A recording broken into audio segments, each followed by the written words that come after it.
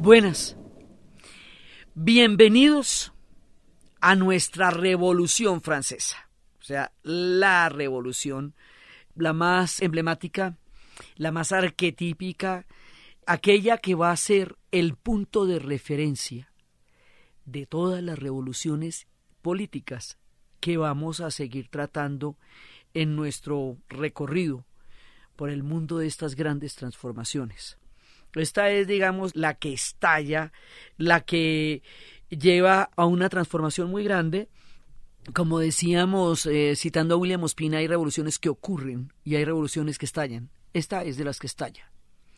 Entonces, en rigor no es la primera, porque todo lo que hemos visto de la revolución de independencia de los Estados Unidos, de cómo ellos se plantearon realmente construir una nación que no existía antes, separarse de un imperio, acabar con una vinculación a través de una corona y construir un estado con esta cantidad de colonias que no tenían nada que ver entre sí, sino hasta que el proceso mismo los juntó, y al hacer esto lo van a hacer sobre la base de la separación de poderes que nos había contado Montesquieu, que era la única manera de garantizar que un poder no fuera a eclipsar a los otros y que la gente no fuera juez y parte a la misma vez, y que lo van a hacer a través de reivindicar una historia propia y nueva. Eso es un proceso de descolonización.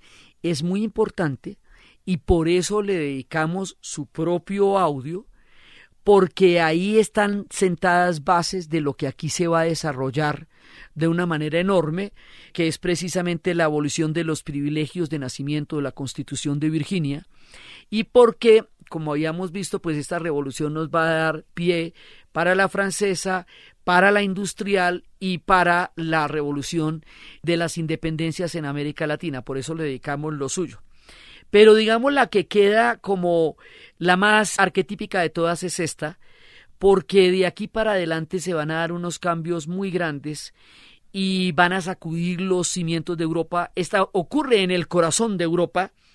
Así que en nuestro relato, desde el punto de vista del relato eurocéntrico, pues esta es la rockstar de las revoluciones europeas, entre otras cosas porque es de donde van a partir la plantillita para hacer revoluciones, se hace aquí, con todos sus horrores, sus glorias y sus transformaciones, que vamos a ver porque esta sí que tiene acción, suspenso, intriga. Entonces, cuando uno va a hacer una revolución, digamos, cuando en la historia se va a presentar una revolución, ¿es una revolución frente a qué? ¿Para cambiar qué? ¿Qué era lo que pasaba?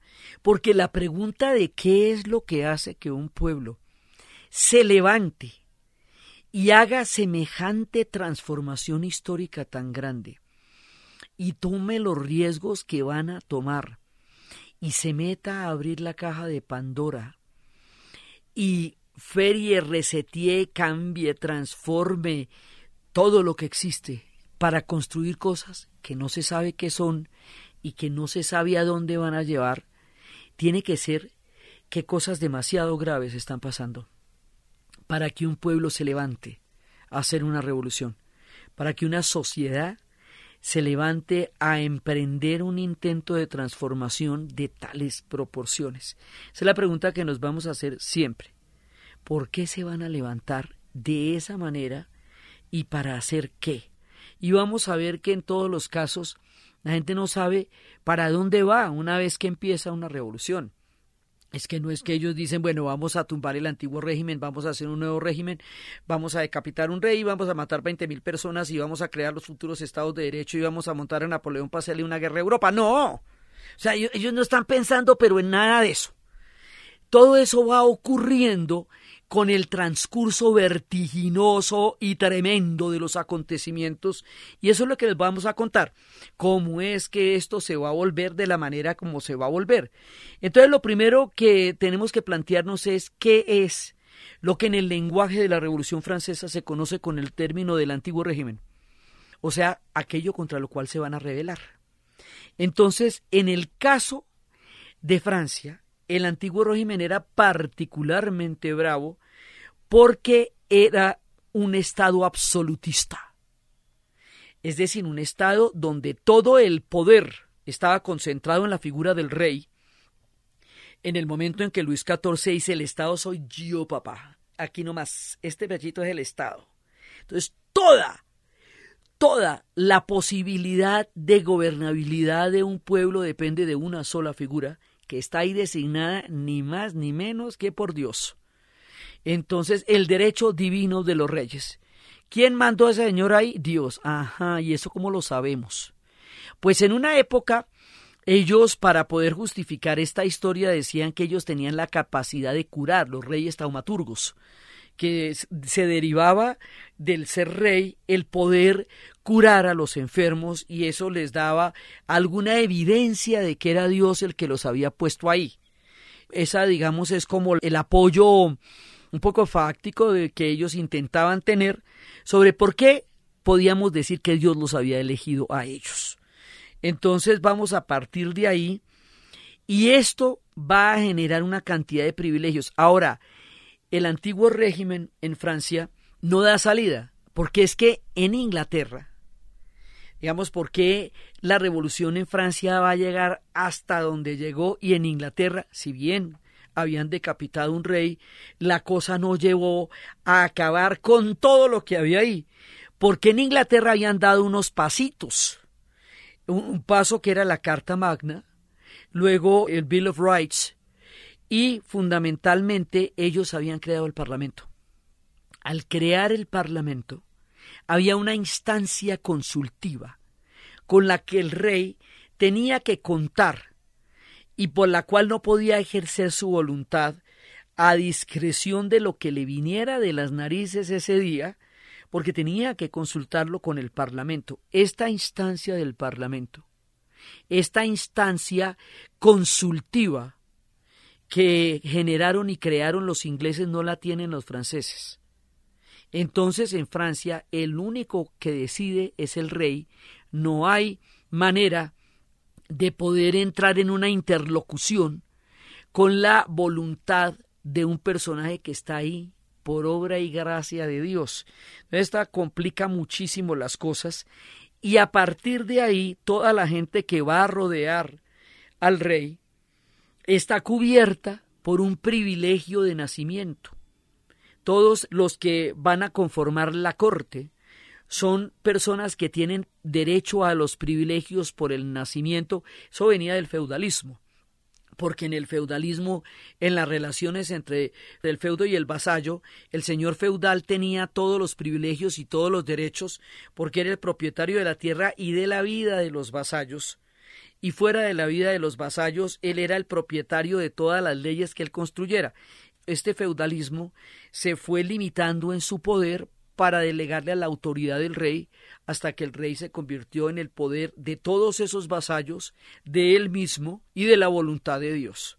Entonces, imagínate tú la complicación con esta figura política tan difícil de manejar. La sociedad estaba constituida por velatores, que son los soldados, de Belus, que es guerra, por los oradores, que eran el clérigo, los que oraban, y por los laboradores, que eran los que trabajaban, los que laburaban, como dicen nuestros hermanos argentinos. Y entonces esta era la mayoría de la gente.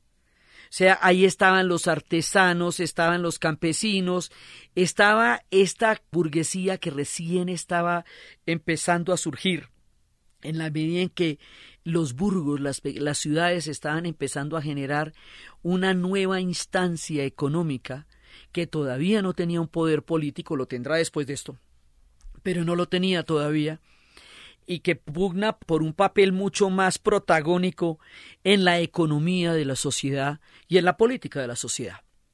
Y eran los habitantes de los burgos, por eso se les llama burgueses. Entonces, todo este combo conformaba el tercer estado. Había tres estados, o sea que era la nobleza, el clero y el pueblo. El pueblo era el tercer estado, y la idea era que los estados generales se podían reunir cuando fuera necesario, pero no se han reunido antes realmente. Era como una posibilidad que no se había cumplido. Entonces, hay una cosa muy importante, tanto en la Revolución Americana como en esta, como en las siguientes revoluciones que vamos a ver, y es el papel de la Ilustración ¿Por qué es tan chévere el papel de la Ilustración? Porque es que la gente de la Ilustración, una vez sucedida la revolución científica, dicen, perfecto, buenísimo que hayamos cambiado el eje de la Tierra, regio, pero esto todavía no nos cambia la vida cotidiana, no nos cambia la ley, no nos da una vida más justa en términos de lo cotidiano, no lo podemos aplicar todavía. Y como la revolución científica se basa en la razón, entonces vamos a trasladar la razón a la ley, vamos a trasladar la razón a la vida cotidiana, vamos a aplicar algunos de los principios más importantes de la revolución científica a la política. Y ahí es cuando surge la figura de Locke, que es al mismo tiempo un empirista, uno de los que ayuda a desarrollar el método científico y uno de los personajes de la política de la Ilustración desde Inglaterra. Entonces ahí es donde tomamos la idea de Rousseau del contrato social. La sociedad debe ser un pacto, un contrato, un acuerdo en el que nos sentemos y nos pongamos a pensar qué cosas tenemos en común y de qué manera nos queremos a poner de acuerdo para construir un principio básico de convivencia como sociedad. La idea es simple, ha sido difícil aplicarla, te comento, pero la idea es bastante clara. Voltaire, por el otro lado, decía, yo no estoy de acuerdo con lo que usted dice, pero sería capaz de morir por el derecho que usted tiene a expresar sus ideas. Entonces, el tema de la Ilustración es que ellos se ponen a pensar, si el antiguo régimen, con este sistema de privilegios, está mal, ¿qué estaría bien? O sea, esto es lo que no quiero. ¿Qué es lo que quiero? ¿Cómo sería chévere? ¿De qué manera sería chévere? Si se ponen a botarle corriente a qué clase de sociedad querrían y basada en qué leyes y con qué ideas, ahí es donde residen verdaderamente las utopías y la fuerza de las ideas, cuando usted se pone a pensar en qué es lo que quiere, para dónde va, qué es lo que le parece. Entonces una de las cosas que dicen es, la gente para poder ejercer la libertad tiene que tener derecho a la información. Si la información está totalmente concentrada en pocas manos, como pasaba en las abadías del medioevo, pues va a estar muy difícil que la gente sepa cuál es su libertad. Por eso vamos a popularizar el conocimiento, que la mayor cantidad de gente lo pueda saber y lo pueda escuchar, y lo pueda leer y lo pueda entender. Y ese es el principio de la enciclopedia. Popularizar el conocimiento a través de nuestra amiga la imprenta, que ha hecho posible todas las vueltas que hemos hecho acá. Entonces hay que popularizar el conocimiento, aplicar la revolución científica a la vida cotidiana, imaginarse una sociedad con otras leyes, criticar el antiguo régimen para proponer algo diferente, y toda esa labor de pensamiento la hizo la Ilustración, la hicieron los enciclopedistas, la hizo Montesquieu con la separación de poderes, porque dice la garantía de que la tiranía no peleche en una sociedad es que estén separados los poderes, que el que juzga está por un lado, el que legisla está por el otro y el que aplica la norma está por otro lado, porque si no serían lo que se llamaban juez y parte. Y es que resulta que antes el rey era juez y parte, él era el que decía todo lo que tocaba, quién, cómo y dónde.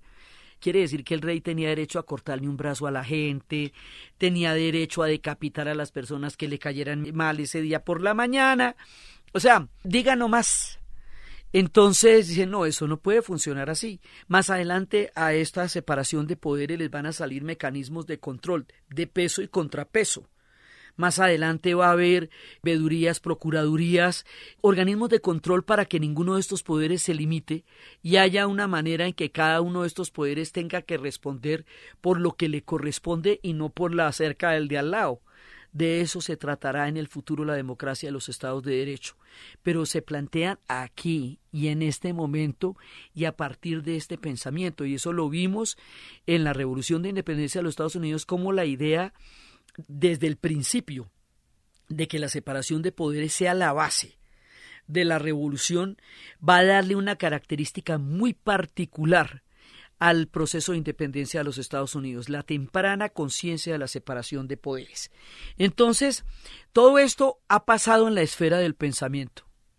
En la esfera de lo político, en la esfera del pensamiento, hay toda una concepción de ideas de cómo podría ser esto chévere si fuera mejor porque así como está, no es y no funciona.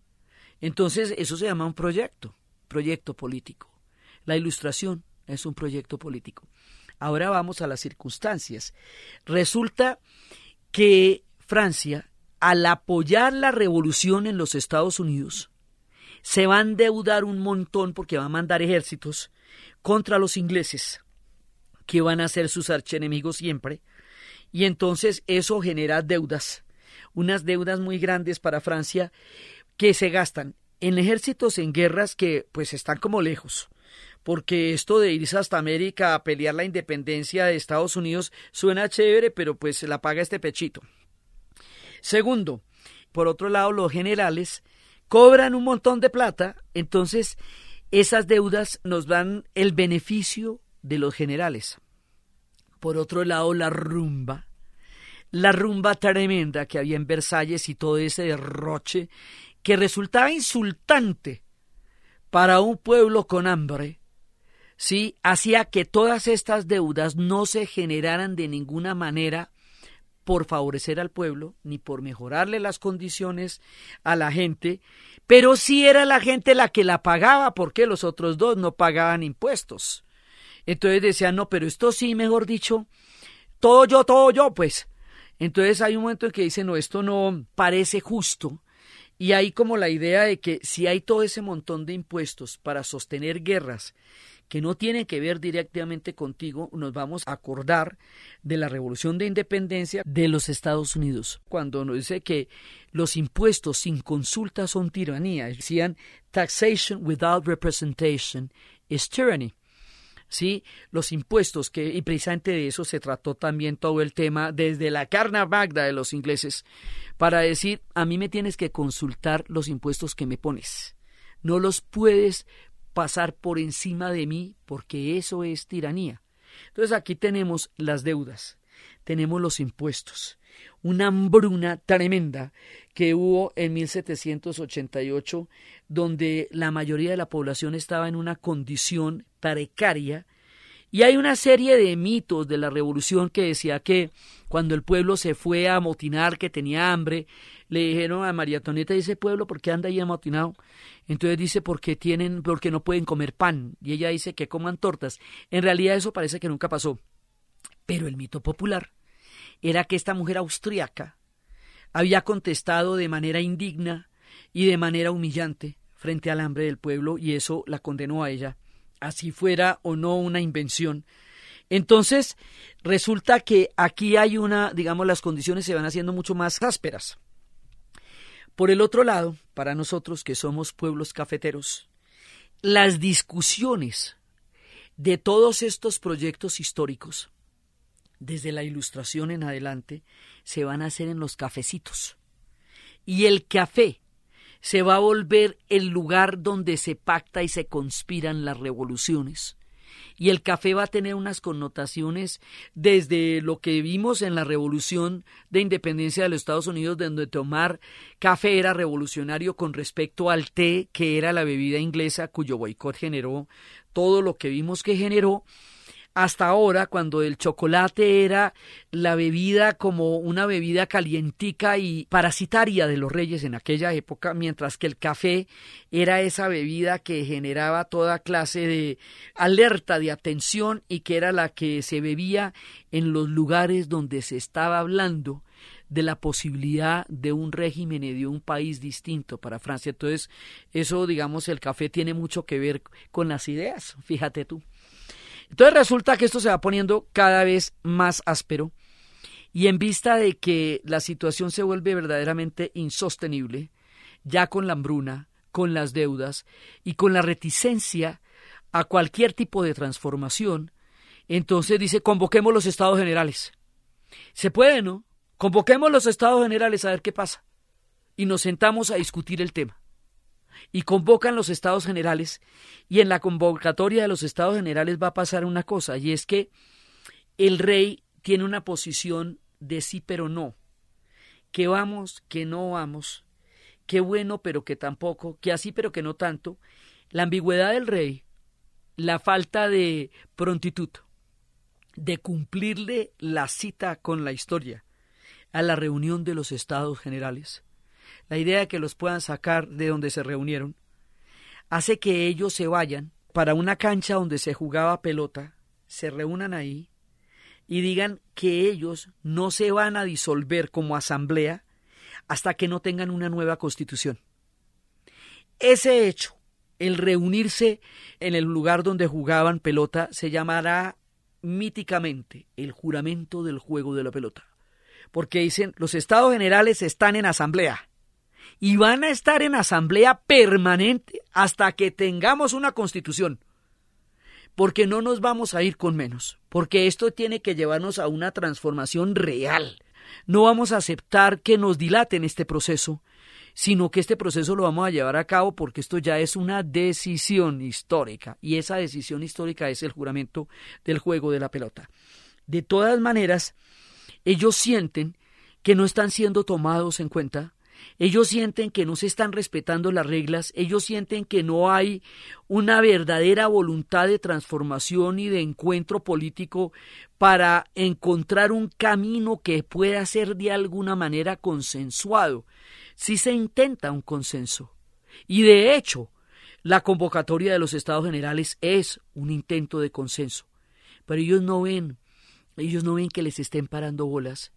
Y un poco la desesperación, la impaciencia, la impotencia misma de que la situación no nos está llevando a ningún cambio, de que no parece que las cosas tuvieran una vía de transformación, es lo que va a llevar a la simbólica y real toma de la Bastilla. La Bastilla era una antigua prisión donde había gente presa, digamos presos políticos llamaríamos hoy.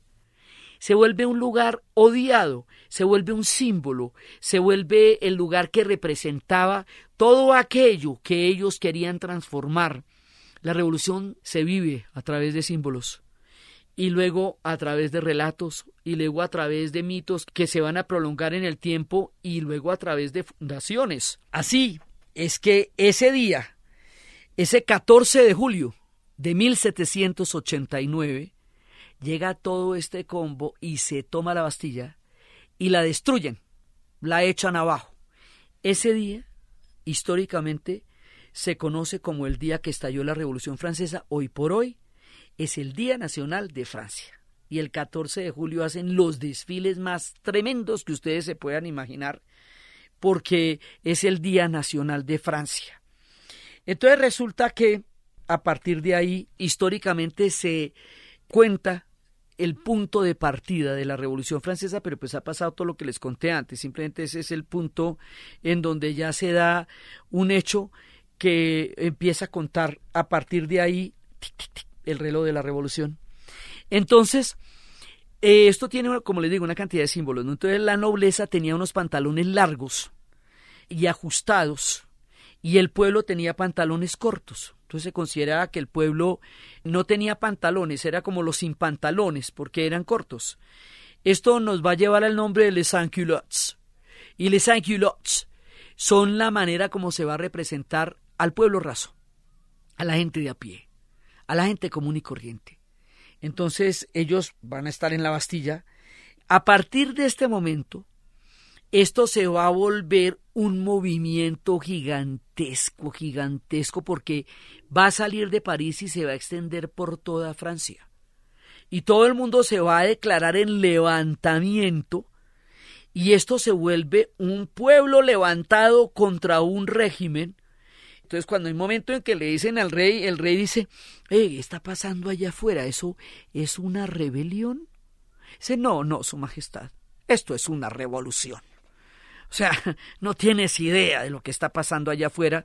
Y él no tenía idea de lo que estaba pasando allá afuera, pues tanto que un grupo de mujeres fueron hasta el Palacio de Versalles y le dijeron, haga el favor y por respeto váyase a las Tullerías y póngale la cara a lo que está pasando en París. ¿Ustedes qué hacen aquí dándole la espalda a un pueblo levantado que les está pidiendo a ustedes un cambio y una transformación? Entonces son las mujeres que van a tener un papel muy importante en la revolución, las que lo convencen de que salga de la rumba de Versalles y le ponga la cara a lo que está pasando como mínimamente. Oye, esto nos va a llevar a lo que va a quedar de la forma más importante, la Declaración de los Derechos del hombre.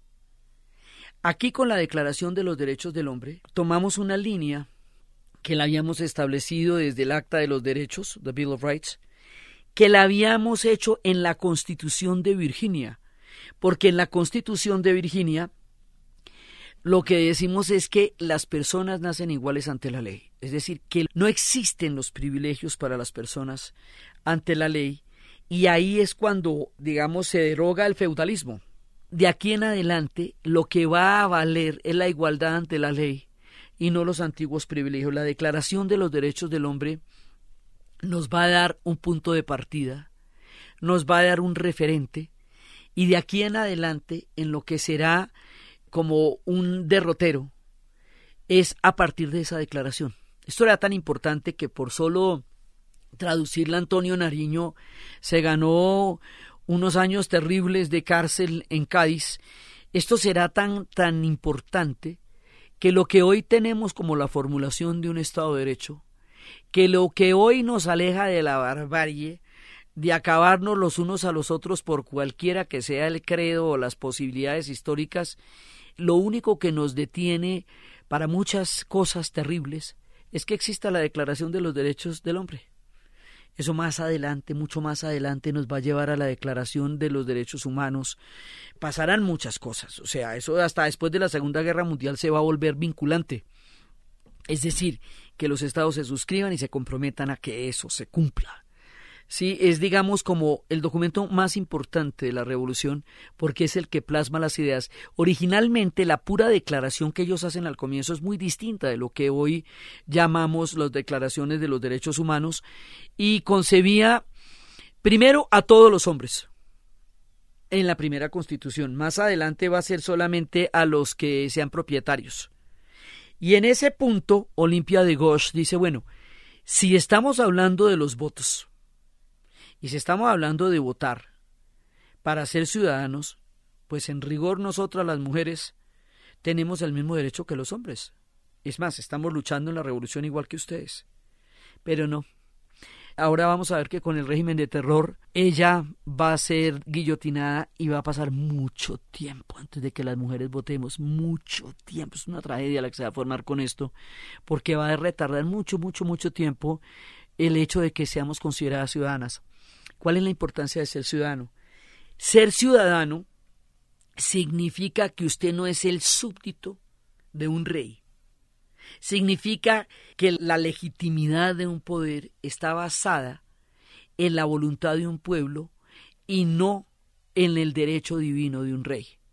Cuando usted está bajo un rey, usted es un súbdito. Un súbdito es aquel que en el esquema del absolutismo monárquico su vida, su integridad física y todo, sus hijas, sus hijos, todo, era propiedad del rey. O sea, un súbdito es una propiedad de. Eso es lo que significa un súbdito. Un ciudadano es aquel o aquella, mucho tiempo más adelante en la historia, que está en capacidad de generar un derecho suyo y de los demás que emana de la voluntad popular y no del humor o lo que le pueda pasar por la cabeza a un rey. Entonces, aquí vamos a hacer una transformación muy grande de los súbditos a los ciudadanos, que es la transformación por la cual se hizo también, originalmente arrancó la revolución en Estados Unidos para empezar a ser ellos independientes y no súbditos de la corona, pero aquí esto se va a establecer ya como una plataforma y una teoría política importante. En todas estas hay debates y debates y debates, y en un punto de los debates nos vamos a reunir en un lugar en la asamblea.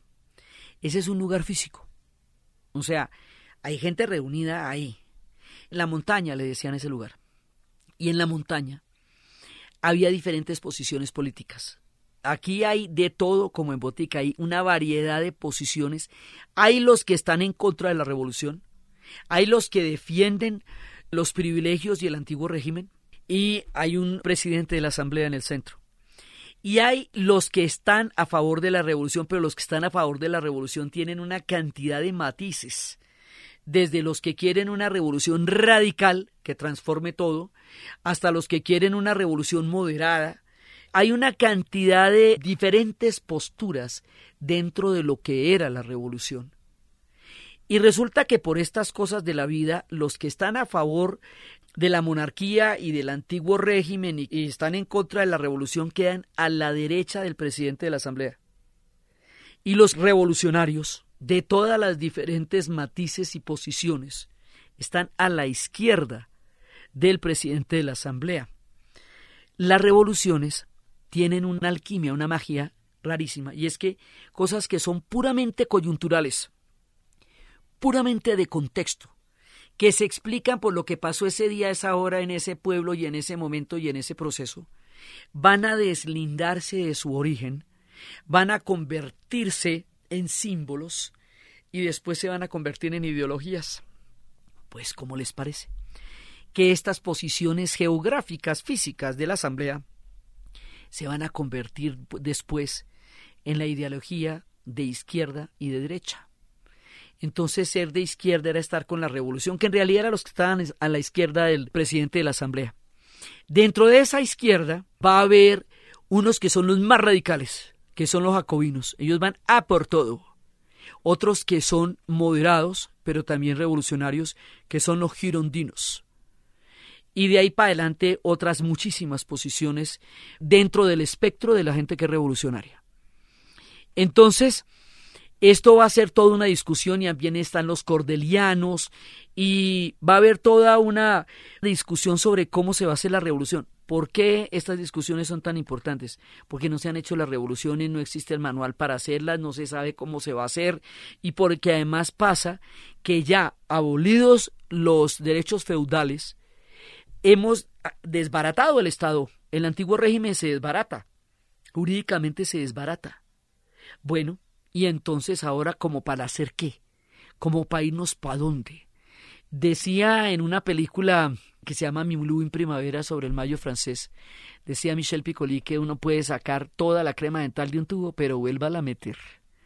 Entonces, listo, ya, abolimos los privilegios, estamos en asamblea, ¿sí? Vamos a hacer una constitución, ok, ¿para qué? ¿Para dónde? ¿De qué manera?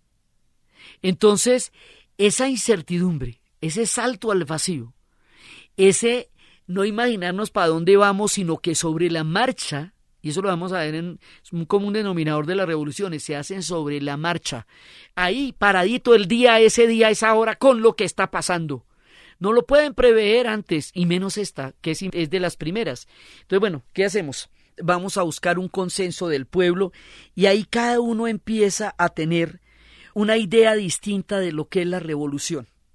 Hay quienes todavía creían, de todas maneras, que se podía pactar con el rey, que se podía llegar a un acuerdo con el rey. Y el rey da la sensación de que puede llegar a un acuerdo con el pueblo, aparentemente, ¿sí? A una cantidad de sectores moderados que dicen, pues, a ver, ¿qué dice el rey? Sí, y hay una cantidad de personajes y de posturas y todo, sí, como Felipe Igualdad, que se podría presentar como una alternativa mediadora entre la monarquía y la república o lo que quiera que se vayan a inventar ahí. O sea, aparentemente hay un momento en que hay unos que dicen, esperemos a ver si podemos pactar con el rey, si podemos llegar a algún acuerdo con él. Esperemos a ver qué pasa. Pero es que aquí hay un problema muy complicado.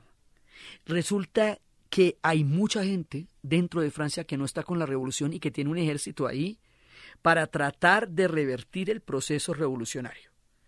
Y hay muchos soldados en las fronteras de parte de Austria y de Prusia que están dispuestos a apoyar a las personas que están dentro de Francia para echar abajo la revolución. Entonces, en ese momento, cuando todo esto está de un hilo, cuando las cosas están tan tensas y tan inciertas, en ese momento el rey Luis XVI huye con María Antonieta y su corte rumbo a la frontera de Austria, siendo María Antonieta austriaca de una vez también, para unirse con los prusianos y los austriacos para crear un ejército junto con la oposición interna que echara atrás la revolución. Entonces eso sí es traición. O sea, a él no lo matan porque no les gustaba la manera como se vestía, no lo matan por la extravagancia de Versalles, no lo matan por todas estas cosas, no, lo matan por traición, porque iba a hacer un pacto con los prusianos y con los austriacos para entrar a acabar con la revolución a la que le estaba dando posibilidades históricas de poder sobrellevar a través de un posible acuerdo. Aquí, en este punto, es donde viene el punto de no retorno. Porque muchas veces a uno le dicen, no, y el rey iba huyendo cuando lo arrestaron. No, el rey no solamente iba huyendo cuando lo arrestaron. El rey iba para la frontera y se iba a encontrar con los austriacos a unirse al ejército para echar atrás la revolución. Con lo cual echaba atrás la Asamblea de los Estados Generales, la Constitución y todo lo que se había planeado, hablado, construido, y para volver a lo mismo de antes, de no, pero es que no existe el menor peligro. Entonces ahí hasta los sectores moderados pierden la base sobre la cual decían esperemos a ver qué pasa. Dice sí, ¿qué pasa? Vea lo que pasa. Mire pues. Entonces en ese momento la revolución está en peligro. Y cuando la revolución está en peligro se va a defender. Y aquí entramos en una de las fases más complejas, más difíciles y más enigmáticas y más terribles de los procesos de revolución. Porque todo lo que estábamos hablando de la separación de poderes, todo lo que estábamos hablando de las diferentes formas de entender esto que vamos a hacer, que no sabemos qué es, pero vamos a hacerlo, ¿sí? Todo eso se puede discutir y se puede dirimir a través de argumentos mientras la revolución no estuviera en peligro. Pero estando en peligro la revolución, estando las tropas en la frontera, en ese momento Francia le ha declarado la guerra a Austria. Es la defensa de la revolución. Y entonces el alcalde de Estrasburgo hace una cena con unos generales y en el clima tremendo que hay, les pide que hagan una canción, le pide Roger de Lis, termina siendo una canción para los ejércitos del Rin. Es un canto primero para los ejércitos del Rin y luego un canto para los ejércitos de la frontera, que son los que se van a enfrentar ahí inmediatamente, y en ese fervor, cuando vayan a entrar a París, estos ejércitos van a provenir de Marsella. Por eso los parisinos los van a recibir como los de Marsella y el canto que traen, con el que entran a París, se va a conocer con el nombre de la Marsellesa.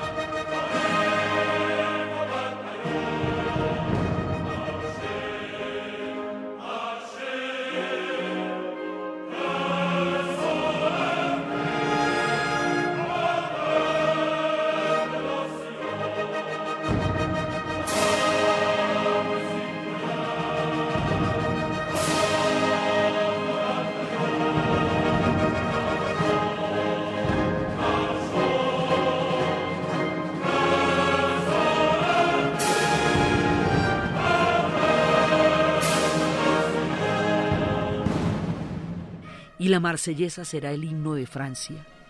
Dicen que es el himno más lindo del mundo. Nunca existió un concurso para ver cuáles eran los himnos más bonitos del mundo. Eso es pura carreta. Y eso de que el de nosotros es el segundo después de la Marsellesa, también dicen los peruanos. Bueno, esos son un montón de mitos que suceden alrededor de eso. Pero el asunto es que este himno va a dar en el clavo en el momento que es. Y luego lo cantarán con un enaltecido orgullo durante la resistencia francesa, y eso será una de las escenas cumbres de Casablanca, la película y todo.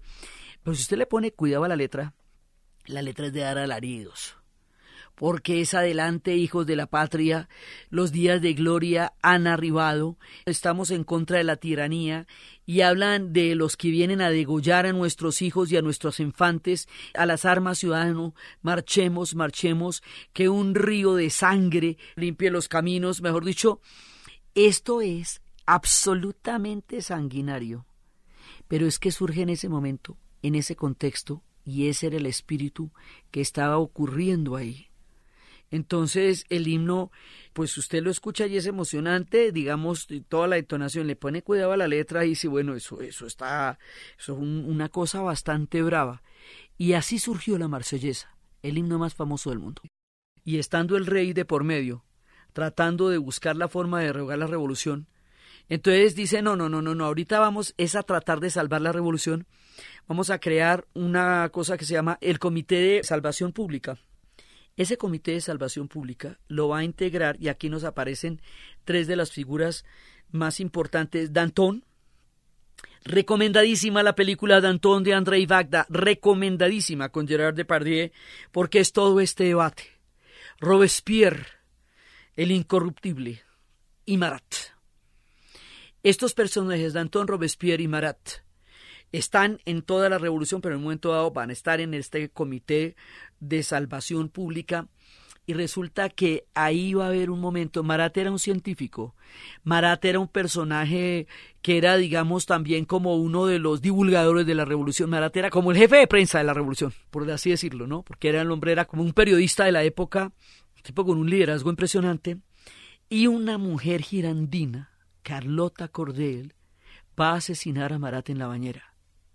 Y eso hace que los girondinos queden puestos en el lugar de los enemigos de la revolución, sin serlo, porque ellos también son revolucionarios, solo que no eran tan radicales como los jacobinos. Y entonces aquí empieza una decisión histórica en la cual, para efectuar lo que les voy a decir a continuación, se desconocen los derechos del hombre. Aquí se va a montar el régimen del terror. Y Robespierre declara que la revolución tiene enemigos externos y que tiene enemigos internos, y que los enemigos internos deben ser depurados para defender la revolución. Y en esta decisión histórica, salvaje y coyuntural, se forma el régimen de terror. Y el régimen de terror se va a expresar a través de la guillotina, que paradójicamente se la había inventado un médico que consideraba que frente a los espectáculos públicos que eran las ejecuciones durante la Edad Media y el comienzo de la modernidad, y frente a las formas tan absolutamente crueles y aterradoras en que la gente era ejecutada públicamente, la guillotina era compasiva, porque le cortaba a usted la cabeza de una y no lo ponía a sufrir. Pues esta guillotina, de este señor Guillotín, esta guillotina va a ser de ahora en adelante el lenguaje del Comité de Salvación Pública, y empieza una persecución. Una vez decapitado el rey, pues diga de ahí para abajo, entonces empiezan a perseguir a toda la nobleza, primero, pero aparte de toda la nobleza, empiezan a perseguir a los mismos revolucionarios que consideran que no cumplen en rigor la línea de los que ellos consideran que es la revolución, y empiezan a decapitar gente a lo loco, de la manera más impresionante. Hay una película que se llama Marat Sade, y esa película cuenta cómo es una obra de teatro hecha por Peter Brook, es loca pero lúcida, en la cual está mirando, y también otra que se llama Quills, Letras Sangrientas, donde el marqués de Sade, desde el frenocomio, desde el asilo psiquiátrico donde está mirando por la ventana cómo están decapitando a la gente. Y dice, pero a todo el mundo, yo estoy viendo decapitar a todo el mundo, y el sádico soy yo, dice que el malo soy yo, man, por la manera como escribo, pero es que a ver qué es lo que yo estoy viendo desde mi ventana. O sea, ¿a qué horas pasó todo esto? ¿De qué manera va a pasar todo esto? El régimen de terror va a decapitar a una clase social que se calcula entre 10.000 y 40.000 personas que pasaron por la guillotina. Pasó todo el mundo. Lavoisier, nuestro querido Lavoisier, de la Revolución Científica, que había empezado a formular las leyes, había tenido una confrontación con Marat acerca de una publicación en la cual Lavoisier no aceptó la publicación de Marat, y le dieron el reconocimiento fue a Lavoisier, Entonces dicen que en realidad es carreta eso de que la revolución no necesita sabios, sino que era más una discusión, eso lo vimos en su momento, entre Marat y Lavoisier. Total, decapitan a Lavoisier. Pues que el hombre lo que estaba era tratando de generar la química, ¿sí? Y también, o sea, todo el surgimiento de la ciencia tiene que ver acá, porque igualmente sí iban a apoyar a la gente que generara las leyes de la termodinámica, porque estaban con la revolución. Entonces, bueno, ahí la ciencia también tiene que ver en para qué lado está usted. Y fuera tanta la gente que decapitaron, que hubo una mujer que desarrolló la técnica de poner cera sobre el rostro de las personas que iban a morir, o incluso que acababan de morir, y esa cera podía recuperar el rostro de las personas como única manera de hacerlas perdurables en el tiempo. Ella desarrolló la técnica de la cera. Ella se llamaba Madame Tussaud. Y como ella hacía esto para los nobles, era monárquica, en un momento dado le va a llegar el turno a ella. Entonces los ingleses la llaman y la aceptan en asilo en Inglaterra y le dicen que por favor les enseñe la técnica de la cera. Ella les enseña la técnica de la cera y ese es el origen de los museos de cera. Y por eso el primer museo de cera que existió en el mundo, que es el de Londres, se llama Madame Tussaud. Y los museos de cera se llaman así, Madame Tussaud, por ella, que había desarrollado la técnica de la cera para poder preservar el rostro de la gente que iba a ser decapitada. Cuando la revolución se mete en el régimen de terror, cuando crean además el nuevo calendario, porque las revoluciones son fundacionales, alteran el tiempo, lo crean de nuevo, van a tener un calendario que tiene otros nombres, termidor, brumario, de otras maneras nombres relacionados con la naturaleza. En el régimen de terror les da por acabar con las iglesias, convertirlas al templo de la razón, desbaratar estatuas, les da por resignificar todo con la diosa razón y con los elementos de la revolución. Por eso les digo, son fundacionales. Entonces les da por anular las lecturas del pasado, porque el pasado acaba de ser inventado como presente y futuro a partir de la revolución. Eso es parte, digamos, de la dinámica que vamos a ver en las revoluciones, cambiar el tiempo también. Cuando sucede el régimen de terror, la gente se agarra de la cabeza a dos manos. Hegel, que era tan entusiasta de la revolución, dice, uy, esto por ahí no era. Yo no puedo ser partidario de una cosa de estas. Esto muy terrible. Después vamos a ver desde ahí y más adelante cuando Goya, que tanto amó la revolución, ve que la revolución llegará en forma de invasión y fusilamientos a España, dirá, si esto se hizo en nombre de la razón, el sueño de la razón crea monstruos. O sea, ¿qué pasó? ¿Qué salió mal?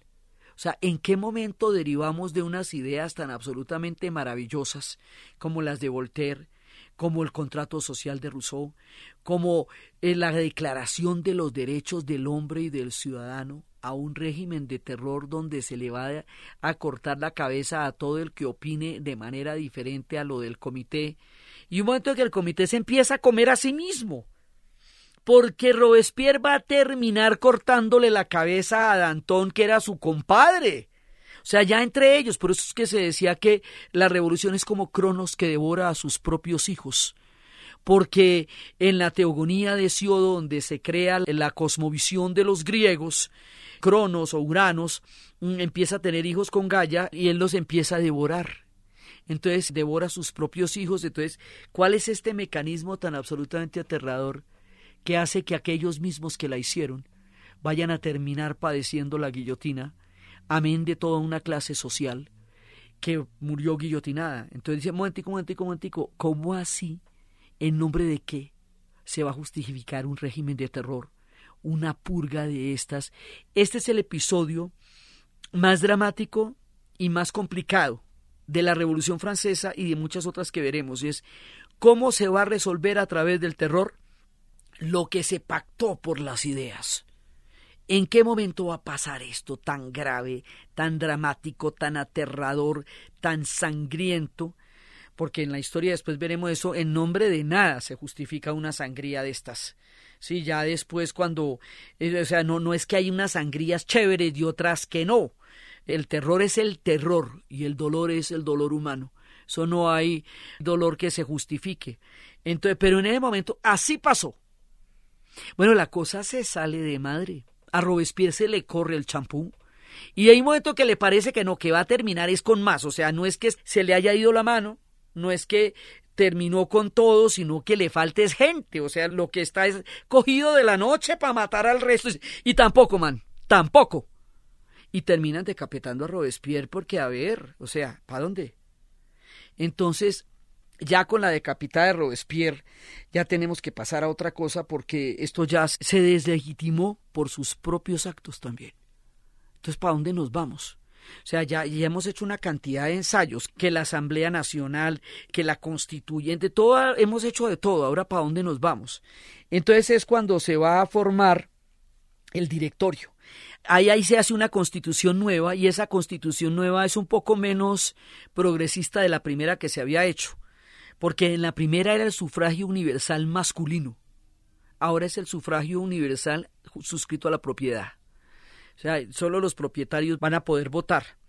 Esto más adelante se va a ir ampliando hasta que se llegue al sufragio universal, pero va a pasar rato antes de esto. Pero aquí se planteó y se dijo.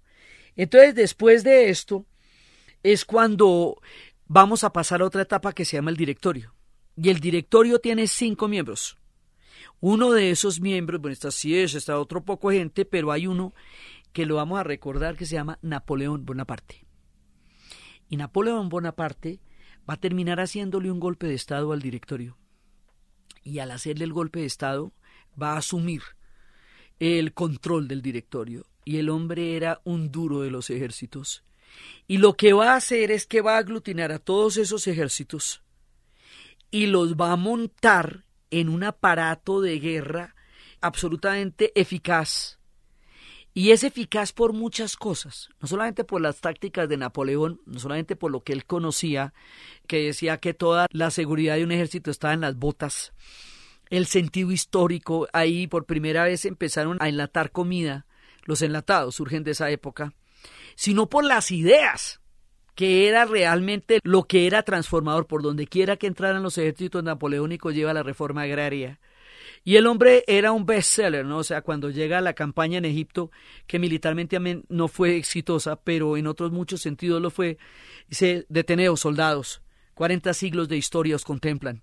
O una vez que pasó una mujer embarazada y él detuvo todo el ejército, dice: paso a la madre de los ejércitos de Francia. El hombre crea un imaginario muy grande y va a inventarse una cosa que es por lo que menos se le conoce, pero que es realmente importante: el bachillerato, la educación secundaria para toda la gente en Francia. Y eso generará una grandeza futura.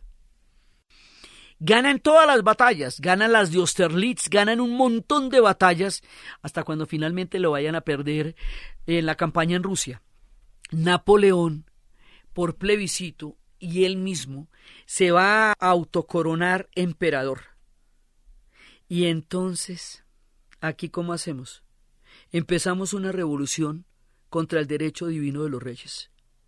Empezamos una revolución para que la voluntad popular fuera soberana. Empezamos una revolución para ser ciudadanos y terminamos eligiendo un emperador. ¿Cómo fue esta vaina? ¿Aquí qué pasó, Chemi? Pues mira a ti, mira vos, todo lo que alcanza a pasar acá.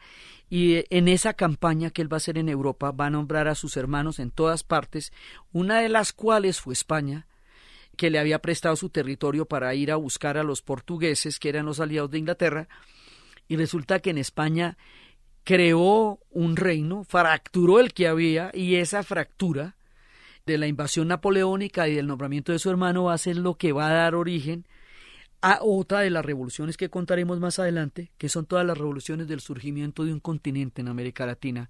Es esa la coyuntura que va a hacer posible semejante revolución que ya veremos también. O sea, de aquí van a pasar muchas cosas. Los ecos de esta revolución van a ser increíbles. Después, cuando Napoleón vaya a ser derrotado, entonces habrá un afán de que esto no hubiera ocurrido, de echar todo para atrás, de restaurar a los reyes en el poder, todos los reyes que habían caído, de reconquistar toda la América Latina que se había levantado con los movimientos de juntas, y eso será la reconquista. Tratarán de fingir que esto no pasó. Y en la reunión de la Santa Alianza en 1815 dirán que todo esto no pasó y van a tratar de blindarse de revoluciones. 100 años después esto parecería que no pasó, pero sí pasó. Y 200 años después, este será el origen de los estados de derecho. Esta será la plantilla de las revoluciones. Esto será el hecho más arquetípico de lo que son las historias de las revoluciones. Y sus ecos construirán sociedades inimaginablemente distintas en el futuro a lo que pensó la gente que juró ese día en el juego de la pelota. Este será el referente de aquí en adelante en toda su gloria, también en su terror, también con sus errores. Todas las demás revoluciones se van a apoyar en ella para tomar esto o otro o lo de más allá o todo en su conjunto. Pero esta es el punto de partida, es de donde vamos a referirnos de aquí en adelante para los procesos de las revoluciones. Por eso, hoy en este capítulo, la Revolución Francesa, con R mayúscula, la primera de las que estalla, como estallará esta, es un punto crucial en donde vamos a situarnos en las revoluciones políticas. Muchas otras revoluciones veremos, de muchas otras naturalezas, otras pacíficas, la genética de la ciencia, muchos otros caminos emprenderemos en este recorrido, pero esta es un punto de quiebre, la Revolución Francesa, y eso era lo que les queríamos contar en este capítulo tremendo, en el que hoy abordamos un hecho histórico de la mayor trascendencia, la Revolución Francesa.